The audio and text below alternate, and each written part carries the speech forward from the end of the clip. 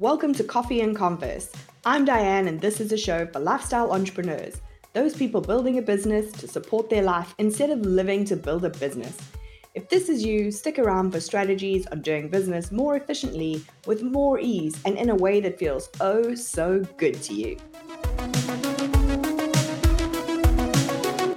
Hey, it's my first solo episode of the year and I'm so excited to be back chatting with you. And I've really been giving a lot of thought to what I want to bring to the podcast this year. And I think before I dive into some of the deeper stuff that I want to talk about, I really want us to take a step back so that you can look at where you are right now, what your focus is on in this current phase of your business, and for us to chat about how that might change as your business develops. Remember when you first started your business and it was really just you. You were essentially the chief everything officer. There was nobody to CEO at that point in time. Your focus in that phase in your business was really about attracting leads, selling to them, and then delivering. Depending on your business model, you may stay a solopreneur for a really long time. And the difference between that being a comfortable place for you to live, it's not a bad place to live if your business model supports it, and it becoming a really uncomfortable place is how well you know yourself, how well you've set up your business to support you. Because what often happens in this phase is we cycle between, I need to sell, I need to bring in money,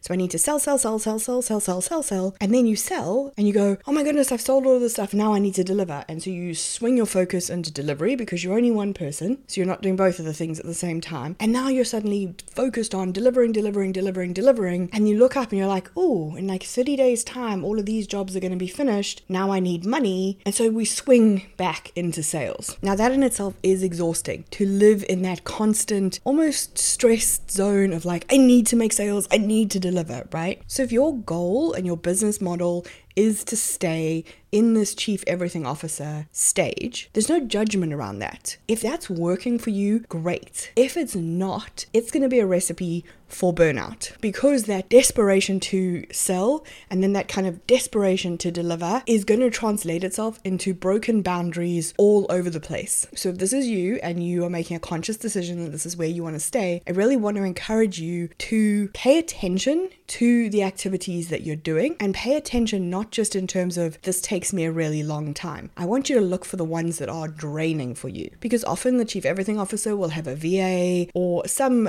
contractual help on the side, and these are the tasks you want to look at offboarding. The ones that drain you energetically, not just things that take up your time. If something takes up time, but it's in your zone of genius, that's not necessarily something you need to get off your plate immediately. I also want to encourage you to look at how you are doing things. How does your sales process work? How is your marketing working? How does your delivery process work? And ask yourself if there's a different way to get that result that feels better to you, that feels more fun, more exciting, more, yay, I can't wait to get to my desk tomorrow morning to do this again.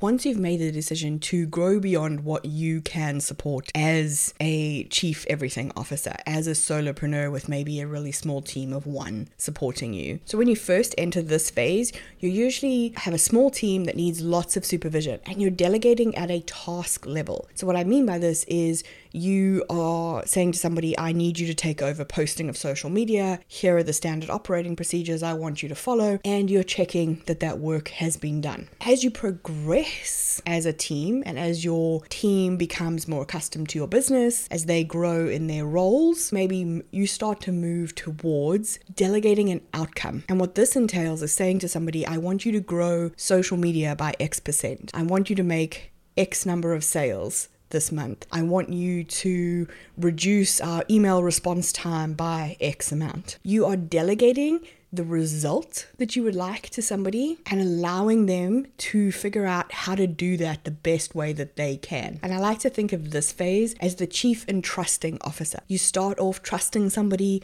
with small tasks, and by the end you've hopefully got to a point where you are entrusting somebody with outcomes and really starting to free up your space. If you're in this phase of your business, what I want you to think about is, what have you offboarded onto your team? A lot of the time we hire when we're in pain. We are responding to the fact that we feel overwhelmed and overloaded, and as a result are frantically trying to get work off of our plate so that we can deal with the business side of things. In this space, you're probably still involved in the sales. You're probably still involved in the delivery. People are still coming to the business because of you and your name and your reputation. So really what you're looking for is just to offload stuff. What can happen then is we start to look for that team we have hired based off of what we need to offload. So we have gone, I need to get rid of social media. I need a social media manager. I need to offload my podcast editing. I need a podcast editor. And we are looking very specifically at a job title rather than who's best suited to this thing that I need done, whether that's a task or an outcome. We have a tendency to hire ourselves as well. We can sometimes have a team of like mini-me's. And so if you're in this space, whether you're starting to hire for this space or whether you're managing your team in the space, it's really important to step away for a second from all the job titles and really ask yourself what needs to happen in the business and who is naturally suited to each of those tasks. And this includes you. It's about you asking whether or not somebody else, and this is how you get from task to outcome, asking yourself, is somebody actually naturally better at something than me? Does this person naturally make connections on social media and have these epic long chats with people where when you do that for a day, you need to recover? And it doesn't matter what you hired them as. You might have hired that person as your VA, but actually when you're looking for somebody to help you sell in the DMs, maybe they're the perfect fit. So in this entrusting officer space, this chief entrusting officer space, I want you to think about how can you move from entrusting tasks to entrusting outcomes, and how can you let go of the idea that you might be the best person for everything. If you're still hiring into the space, I want you to think about the type of person that you need to hire more than the job title. Now, if you want to stay in the middle of your business, you love being the face of your business, you love being part of the sales or the delivery, maybe this is as far as you want to grow the business, and that's totally fine. If, however, you're starting to look to scale, you move from being a chief entrusting officer, which is about a small team running the business under your supervision, to a chief expansion officer. Usually this is signified by the fact that you cannot hire fast enough. Your business is experiencing growth and you need to hire simply to keep up with the demand for people trying to get your services. And this is going to include those areas that have been traditionally your spotlight moments, whether that's sales or delivery. All of your focus is now suddenly shifting onto how do I build a team as quickly as possible, get them up to speed as quickly as possible so that we can keep growing at this rate, right? You want to keep that momentum, stoke that fire, but you need people to help you do it. It also means you have to let go of the sales and marketing, of the delivery, of the tasks that you've been holding on to so that you can turn your attention to attracting and onboarding new talent. You have to hope that when you were in that chief entrusting officer space that you had moved into a delegation of outcomes model with your team. If you hadn't, that's where burnout is going to come in here, because you are now focused on trying to bring in new people while also trying to upskill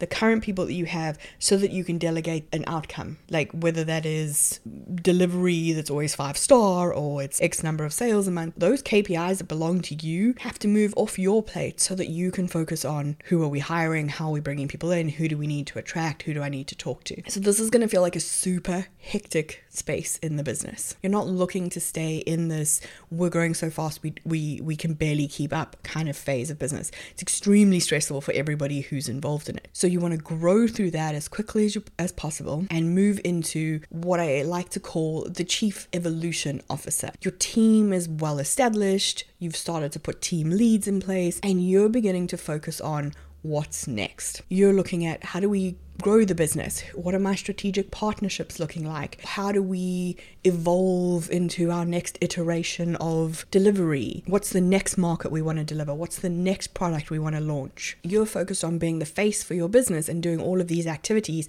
while your team are looking after your client experience the whole way through. And you become an employee, in inverted commas, or a team member for members of your team. And what I mean by that is at this point, you've handed over marketing to a team lead, let's say, for example. They have their outcome, their KPI that they need to deliver on. However, what they need from you is to shoot 5 videos, write a social media post, whatever it is. So you now almost report into them in that respect. but they own the KPI. The same with sales, right? You might need to do a big push by going on a podcast to generate leads for your sales team to convert. They need you to do that upfront work so that they can do their job, but they own that KPI. The onboarding and delivery team may need you to show up once a month to do an onboarding call with all the new members of your group program. They may need you to do a 30-minute welcome video that explains your thought leadership on a particular topic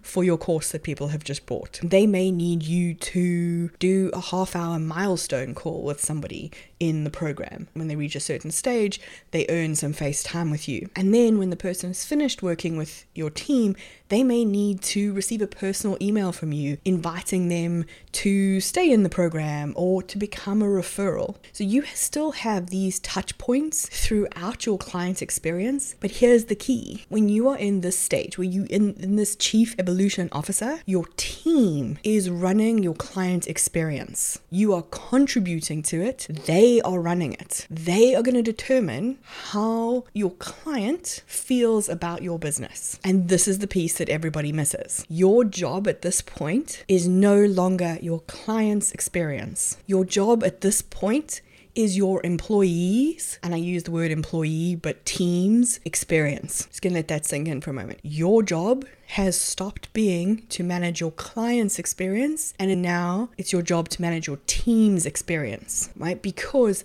they are responsible for your client experience. So when you're in this phase, when you're looking at the next evolution, the last thing that you want to have happen is for you to be pulled back into the day-to-day, into the maintenance of the business, into those key touch points that your clients need, into the admin tasks, into firefighting. And so your key role at this point of the business is, first of all, growth from a business perspective, but second of all, is managing your team's experience so that they have everything that they need to be able to support your client experience, because they now own your whole client experience. They are responsible for that experience. You want to be thinking about, how do you bring in the best team possible? How do you get them up and running? How do you develop them in those roles so that they can grow and deliver an even better client experience? So we want to make sure they have everything they need to deal with that, but also we want to make sure that they have everything they need to feel fulfilled in their jobs, happy in the team, and excited to come to work. Because if they're not enjoying their experience as part of your team, your client experience is going to suffer, the business is going to suffer, and then you are going to be pulled back into that day-to-day, and you are going to have to look away from those growth plans and those next evolution plans that you have going. So while your primary focus is on growth, it's really important that you don't forget that part of that growth plan is making sure that you don't drop the ball as you reach for the next new shiny one. That business as usual can carry on at the same time. So if we go back through the whole process, first of all, you're the chief everything officer. You're a team of one. Your sole focus is on client experience, selling, and delivering. And where you need to focus is making sure that you are having a good experience at the same time so that you don't burn out. Then we move into that chief and trusting officer, where we start off with delegating some small tasks, building a small team, delegating outcomes to members of the team, all still with supervision and all still with your fingers in the whole client experience pie. Your team is there to help you deliver on that client experience, and they may own parts of it. Then we move into that chief expansion officer. This is that frantic moment where the business is scaling and you're trying to keep up with that growth and not drop any balls. You're focused on attracting talent and getting them up and running as quickly as possible, while still maybe having your finger in a couple of pies, like maybe you're still part of delivery, and maintaining that kind of KPI level oversight of your team and the outcomes that you've delegated. And then finally we grow into this chief evolution officer, where your team is well established, you have a leadership team, and your team now owns your client experience. And your role is now to manage your team's experience, because they manage your client experience. So if your team suffers, client experience will suffer. If client experience suffers, the business suffers. And this is the piece that I see a lot of entrepreneurial CEOs have on their nice to have list. We're really good at growing a team.